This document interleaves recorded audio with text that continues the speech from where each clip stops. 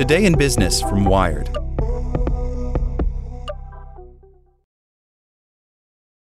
AI could change how blind people see the world. Assistive technology services are integrating OpenAI's GPT-4 using artificial intelligence to help describe objects and people. By Kari Johnson. For her 38th birthday, Chela Robles and her family made a trek to One House, her favorite bakery in Benicia, California, for a brisket sandwich and brownies. On the car ride home, she tapped a small touchscreen on her temple and asked for descriptions of the world outside. A cloudy sky, the response came back through her Google Glass. Robles lost the ability to see in her left eye when she was 28, and in her right eye a year later. Blindness, she says, denies you small details that help people connect with one another, like facial cues and expressions. Her dad, for example, tells a lot of dry jokes, so she can't always be sure when he's being serious. If a picture can tell 1,000 words, just imagine how many words an expression can tell, she says. Robles has tried services that connect her to sighted people for help in the past. But in April, she signed up for a trial with Ask Envision, an AI assistant that uses OpenAI's GPT-4, a multimodal model that can take in images and text and output conversational responses. The system is one of several assistance products for visually impaired people to begin integrating language models, promising to give users far more visual details about the world around them and much more independence. Envision launched as a smartphone app for reading text in photos in 2018 and on Google Glass in early 2021. Earlier this year, the company began testing an open-source conversational model that could answer basic questions. Then Envision incorporated OpenAI's GPT-4 for image-to-text descriptions. Be My Eyes, a 12-year-old app that helps users identify objects around them, adopted GPT-4 in March.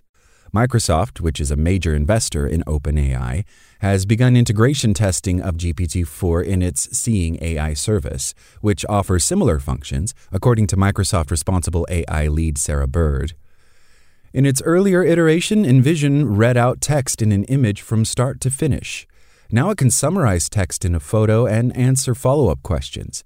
That means Ask Envision can now read a menu and answer questions about things like prices, dietary restrictions, and dessert options. Another Ask Envision early tester, Richard Beardsley, says he typically uses the service to do things like find contact information on a bill or read ingredients lists on boxes of food. Having a hands-free option through Google Glass means he can use it while holding his guide dog's leash and cane. Before, you couldn't jump to a specific part of the text, he says. Having this really makes life a lot easier because you can jump to exactly what you're looking for. Integrating AI into Seeing Eye products can have a profound impact on users, says Sina Baram, a blind computer scientist and head of a consultancy that advises museums, theme parks, and tech companies like Google and Microsoft on accessibility and inclusion. Baram has been using Be My Eyes with GPT-4 and says the large language model makes an orders of magnitude difference over previous generations of tech because of its capabilities and because products can be used effortlessly and don't require technical skills. Recently, he says he was walking down the street to New York City when his business partner stopped to take a closer look at something. Baram used Be My Eyes with GPT-4 to learn that it was a collection of stickers, some cartoonish, plus some text, some graffiti. This level of information is something that didn't exist a year ago outside the lab, he says. It just wasn't possible. Dana Gurari, assistant professor of computer science at the University of Colorado at Boulder, says it's exciting that blind people are on the bleeding edge of technology adoption rather than an afterthought. But it's also a bit scary that such a vulnerable population is having to deal with the messiness and incompleteness of GPT-4. Each year, Gurari organizes a workshop called VizWiz at the Computer Vision and Pattern Recognition Conference to bring companies like Envision together with AI researchers and blind technology users. When VizWiz launched in 2018, only 4 teams participated in the workshop. This year, more than 50 teams signed up. In early testing of some image-to-text models, Gurari has found that they can make up information or hallucinate. Most of what you can trust is only the high-level objects, like I see a car, I see a person, I see a tree, she says. That's not trivial information, but a user can't necessarily trust that the AI will correctly tell them what's in their sandwich. When blind people get this information, we know from prior interviews that they prefer something rather than nothing, so that's fantastic.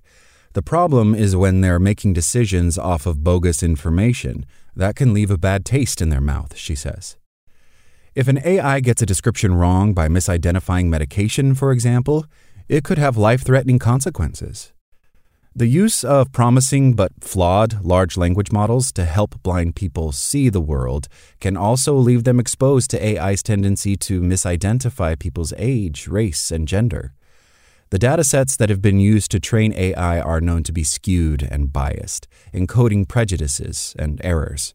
Computer vision systems for object detection have a history of Western bias, and face recognition has had less accurate outputs for groups like Asian people, transgender people, and women with dark skin. Bahram acknowledges that these are risks and suggests that systems provide users with a confidence score so they can make more informed decisions about what the AI thinks it's seeing. But he says blind people have the right to the same information as sighted people. It's a disservice to pretend that every single sighted person doesn't immediately notice attributes like gender or skin tone, whether they act upon it or not, he says. So why is withholding that fair to somebody who doesn't have access to visual information? Technology can't confer the basic mobility skills a blind person needs for independence, but Ask Envision's beta testers are impressed with the system so far. It has limitations, of course. Robles, who plays the trumpet, would like to be able to read music, and for the system to provide more spatial context, where a person or object is in a room and how they're oriented, as well as more detail. It'd be really cool to know, hey, what's this person wearing, she says. It could get it wrong. AI isn't perfect by any means, but I think every little bit helps as far as description goes. Thanks for listening to Wired. I'm Zeke Robison, and for more stories just like this one, visit us at wired.com. Like what you learned? Subscribe everywhere you listen to podcasts and get more business news at wired.com/business.